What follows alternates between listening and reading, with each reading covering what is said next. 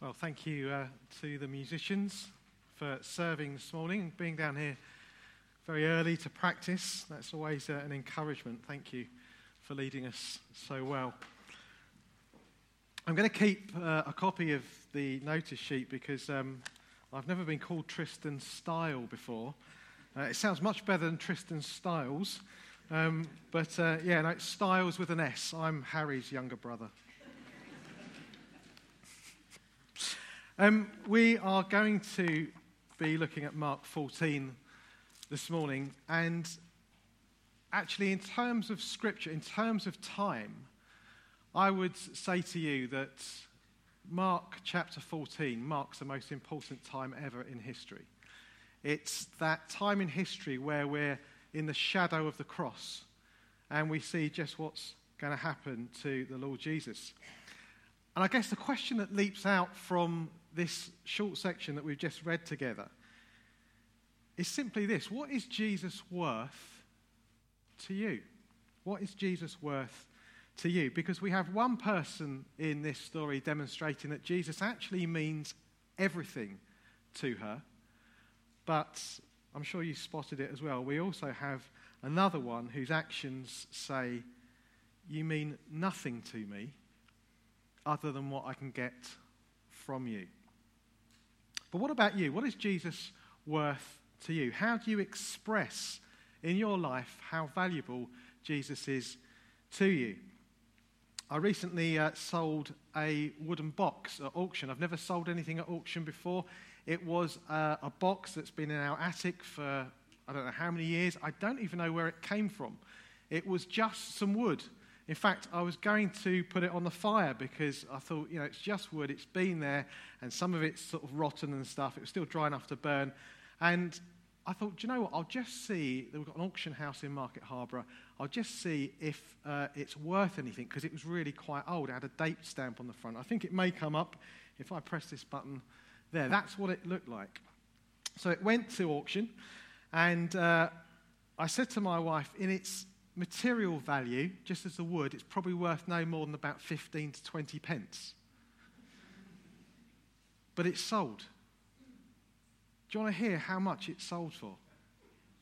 Seriously, do you want to know how much this rubbish box sold for? Well, keep listening and I'll tell you a bit later. There's so much happening here in Mark chapter 14, and as I said, this is certainly the most important time in history.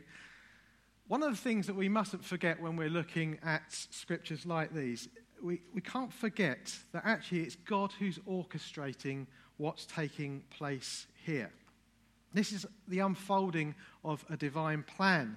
It's no mistake. It's no revolution that's gone wrong. It's not a failed idea. This was established by Acts chapter 2:23 says the predetermined purpose of God. Peter, just after Pentecost, preaches these words: "This man was handed over to you by God's deliberate plan and foreknowledge." And then later into Acts chapter 4, the first Christians, as they pray to God, they pray these words. They did to Jesus what your power and will had decided beforehand should happen. So this is no mistake. All that we read here is actually part of God's plan for yours and my salvation. And as part of it involved a meal with friends just shortly before Jesus was arrested. We're told here that it's just 2 days to go until Pentecost, until Passover began. Just go back to the beginning of the passage and we'll see that the chief priests and the teachers of the law, these are those that should have really been spending their time preparing for a time of worship and celebration because of Passover, were instead, depending on the translation you're looking at, were looking for a sly or a scheming way to have Jesus arrested and killed. But they're fearful. They're fearful of Jesus' popularity among the crowd, and they decide that it's too risky to do that during the feast. Jesus is in Bethany. That's just a couple of miles, maybe just short of 2 miles from Jerusalem, and he's at the house of someone called Simon the leper. I'm going to suggest to you this morning that isn't a name that he chose for himself. But it does tell us something about him. And it also is important to remember that this is a different Simon from another story which is quite similar that happens earlier on in Mark's Gospel, I'll mention in just a moment. We know that he's someone who Jesus healed. And we know that he's healed because he's hosting a party. He wouldn't be allowed to be among people otherwise. But there's also an incident with a sinful woman earlier on in Mark's Gospel that you may be thinking about, where Jesus went to the house of Simon the Pharisee. And in the past, people have confused these two things. These are very separate events, probably a couple of years apart. In fact, if you look at the one earlier in Mark's Gospel, you'll see that the sinful woman there actually pours oil on Jesus' feet. And it doesn't describe her going to the lengths that this lady went to.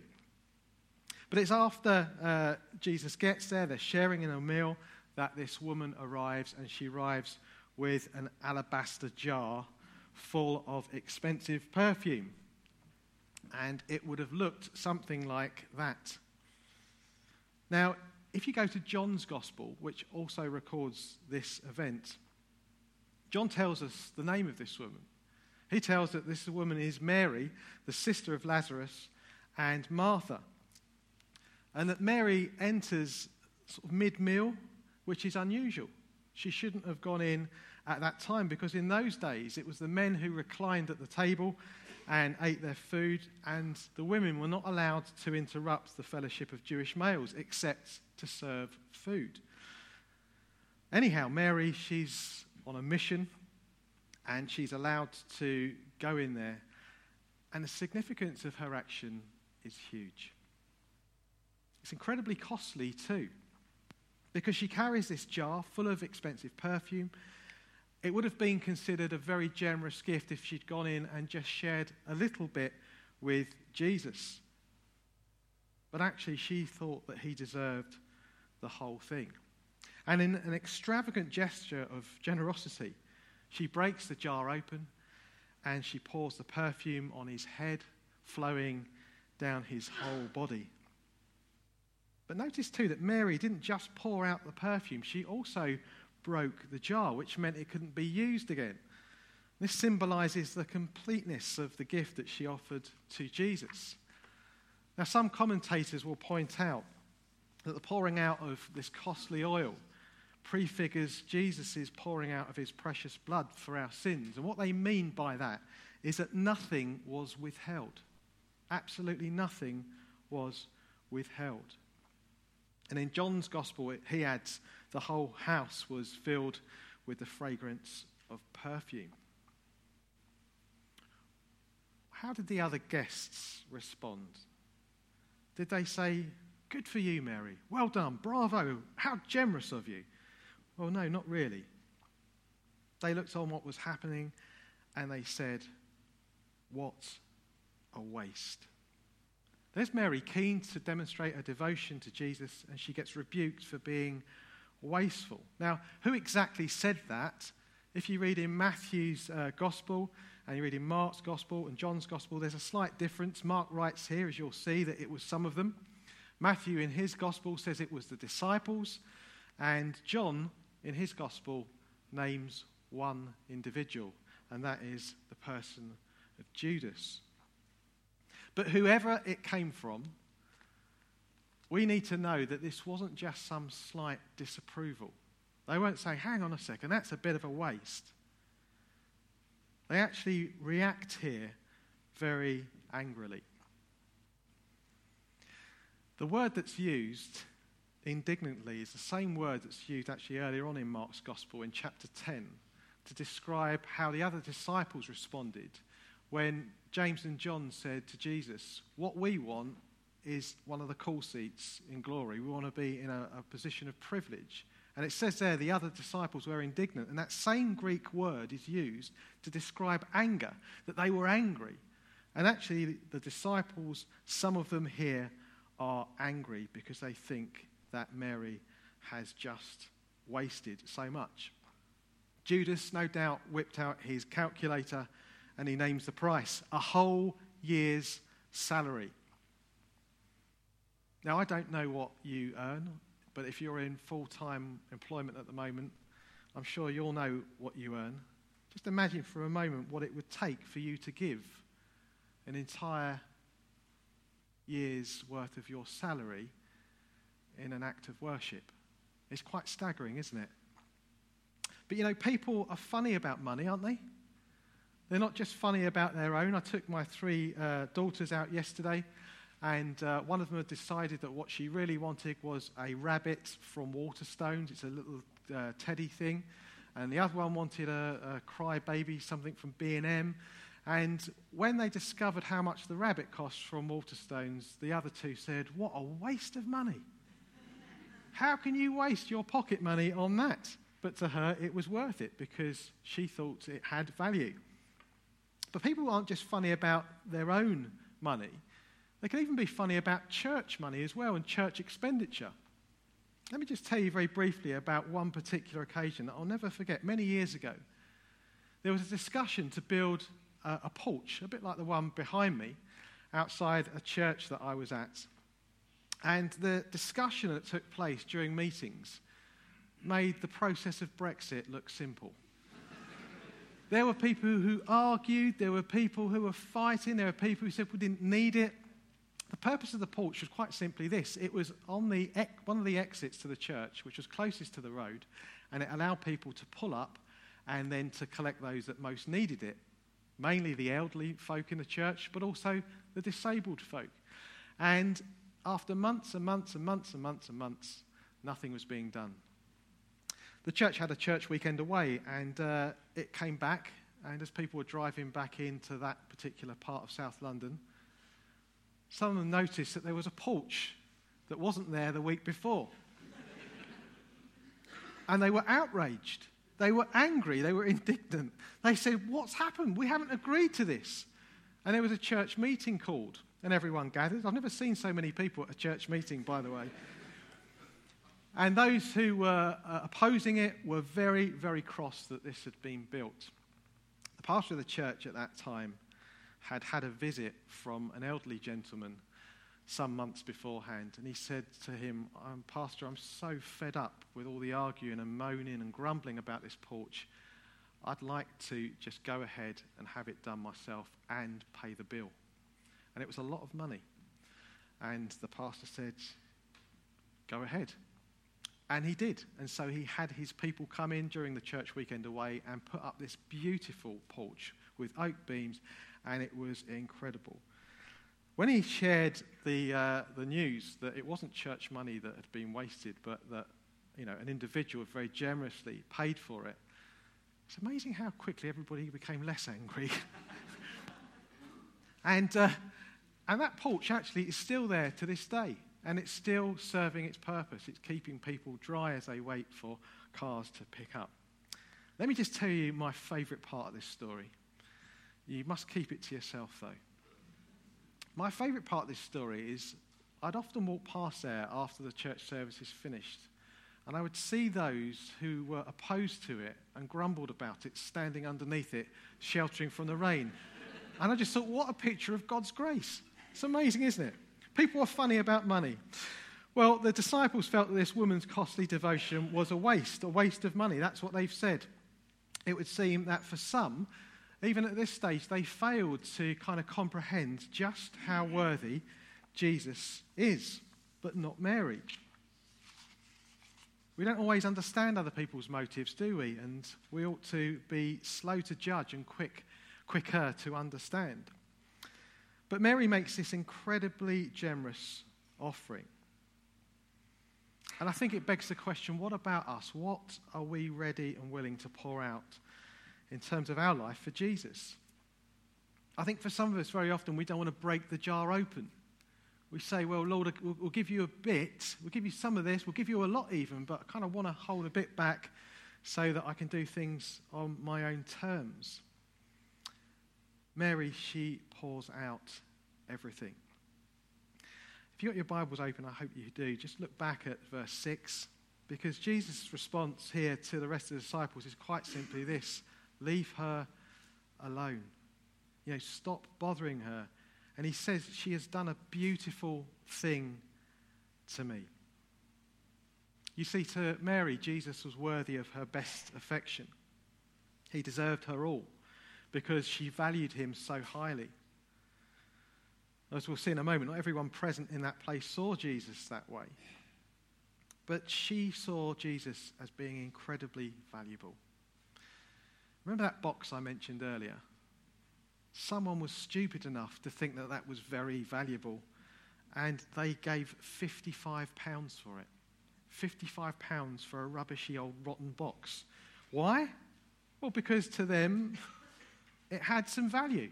And my point is simply this: if something is valuable to you, you'll give generously for it, not just in monetary terms, but in terms of generosity, in terms of your time, in terms of your affection, in terms of your commitment, your respect, your loyalty, your devotion. If you value it, it could even be something as simple as a football team, but you'll find that your money and your time and your devotion is in that area.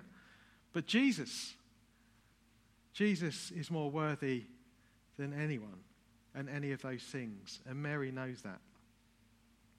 Because we can quite easily, can't we, end up valuing the wrong stuff. We can end up valuing the home or the car or the job, sometimes even a person. And if we start to treat such things as though they really are worthy of all our time, our energy and our devotion, then actually the truth is that they become an idol if they are put before Jesus. The greatest commandment is to love the Lord God with all your heart, with your strength, your soul, with your mind, with your time, with your wallet, and so on. Because Scripture tells us that Jesus has to be honoured with all we have. We can't hold back or withhold our love or affection for him. Like Mary, we're to give him that precious ointment of our best affections. But this section doesn't finish here, because just have a look down at verses 10 and 11, and we're presented here with something quite different. In fact, it's a complete contrast to Mary's offering. The tenderness, the kindness of Mary stands here in striking contrast to the treachery of the Jewish leaders and this man Judas. Verse 10 says, "Then Judas Iscariot, one of the 12, went to the chief priests to betray Jesus to them. They were delighted to hear this and promised to give him money, so he watched for an opportunity to hand him over." I think, and I've often read this, that word "then," in verse 10, "then Judas Iscariot," Mark is using the word "then" to say this is really the straw that broke the camel's back for Judas. Jesus wasn't who he wanted him to be. He wanted him to have a different agenda, one that was completely different. And after this act that he witnesses with Mary, then he shops Jesus in. He says, that's it. Now, the danger is we can become very quick to point the finger and say, how dare he? But we kind of need to remember that actually there is a Judas in all of us too. We must be careful, because just because we're intimate with Jesus today doesn't mean that we will be faithful tomorrow. We're not saved by our good deeds. We're saved by his. As Paul writes to the church in Corinth, this is chapter 10 if you're making notes. "So if you think you are standing firm, be careful that you don't fall." Because it's when pride and a sense of self-righteousness enters our hearts, as though we're good enough in our own right, that we're most likely to fall. But we're to be completely devoted to Jesus. Why? Because he is worthy. Is your devotion to Jesus costing you anything? That's often a good question to ask. What does it cost me? What does it cost me in terms of my time? Do I have to give stuff up? Do I say, no, I'm going to go to church and go instead of going to rugby or football? Am I going to miss my favourite television programme because there's a prayer meeting happening? Am I going to put down my favourite book so that I can pick up God's word? Is there ever a lesson to be learned, not necessarily here, but from the disciples through their lives, through the cross and after the cross, is that God is always willing to give another opportunity to give of ourselves? Maybe it's that some of us need to do that today. We know deep in our hearts we've become complacent. We've made excuses. So often We fall into the habit of keeping up appearances, and yet inside we sense there's an emptiness, there's something missing. Well, it's never too late to turn back to Jesus. And if there's that true of us today, then we need to have a closer look again at the cross. We need to see that Christ alone is worthy of our sacrificial worship. He's rightfully deserving of it because we are to love him with our all. Just before I wrap up, I would like to just mention 4 kind of footnotes regarding Jesus in the text here, which I believe are important. The first one is simply this. Just go back to the beginning of Mark chapter 14. Now the Passover and the Feast of Unleavened Bread were only 2 days away, and the chief priests and teachers of the law were looking for some sly way to arrest Jesus and kill him. But not during the feast, they said, or people may riot. And it was while he was in Bethany, reclining at the table of a man known as Simon the leper, a woman came with an alabaster jar of expensive perfume. Jesus knows what's about to happen. He knows that he's facing the cross. And notice here that although he's fully aware of his approaching suffering and his death, he doesn't become desolate and mournful. He doesn't retreat from everybody. Instead, he kindly accepts his invitation to be among friends. Let me just say, whatever you're facing at this time, don't let it distract you from fulfilling God's purpose in your life. So often we say, well, I'll wait until this is right. I'll wait until that's right. My health's not 100% at the moment, or my finances aren't quite right. Don't let those things hold you back from seeing God fulfill what he wants in your life. Jesus went and accepted this meal with his friends, even though he could have just gone off and been on his own and been rightfully mournful and so on. Secondly, he affirms here, doesn't he, Mary's sacrificial act of worship. Have a look at verse 6. She has done a beautiful thing to me. Something that symbolizes preparation for my burial. Such gestures never go unnoticed by the Lord. If you're someone who sweeps up after everyone's gone home from here, if you're someone who does the weeding outside, if you're someone who does something that's not really noticed, he notices. And those gestures, those acts of kindness don't go missed by the Lord. Lastly, notice that the Lord predicts, doesn't he, that where the gospel is going to be preached throughout the world, then her story would be shared. That's one of the last things he says. And it's true, isn't it? Because it's come true again today. We are sharing in her story. This passage shows us that devotion to Jesus isn't straightforward. In fact, let me see if I can get these up. Yeah, there you go. Devotion to Jesus is going to be costly and sacrificial. It isn't going to be something that comes easy to us. We can also guarantee that if we are going to be completely devoted to Jesus, it isn't going to be approved by everybody. There'll be people that say, you're wasting your time going to church. You're wasting your time with your faith. It'll be disapproved by a man, but approved by God. Because we have these words here, she has done a beautiful thing to me. The last point from that particular slide is that we read in Luke chapter 6 that such commitment actually will be rewarded. If you're devoted to Jesus, then you will be rewarded for doing so. But as we close, let me ask just a few questions. Questions I've already asked, but questions that I hope you have time to reflect on today. The first one is simply this. What is it that you do that demonstrates how devoted you are to Jesus? What is it you do that demonstrates how devoted you are to him?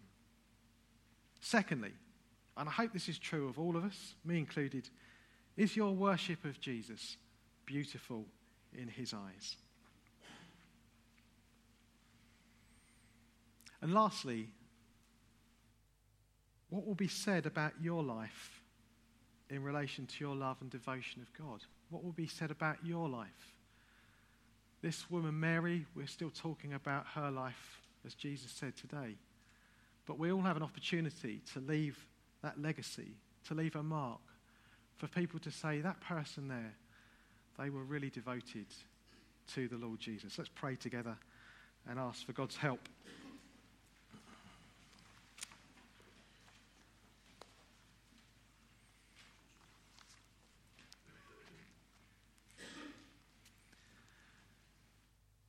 Heavenly Father, we thank you for your word. We thank you for the authority of your word, which speaks into our hearts. We thank you that your Holy Spirit never condemns, but does want to convict when there are things that we need to put right. And we ask that you would do that work in our hearts today. Heavenly Father, we ask that you would encourage us, that you would strengthen us, that you would build us up as individuals, but also as a church here, that we may serve you in a way that pleases you, in a way that blesses you. Father, that we would serve you, and through serving you, we'd serve one another, and we'd serve the community in which we live. And Father, we pray above all that the Lord Jesus would be glorified in our own lives, in the life of the church, in the life of the church across the UK, and that you'd help each one of us this morning to hear from you, to know how you want us to respond, that we would leave this place as people who have been changed by your word and through the power of your Spirit. In the name of Jesus we pray. Amen.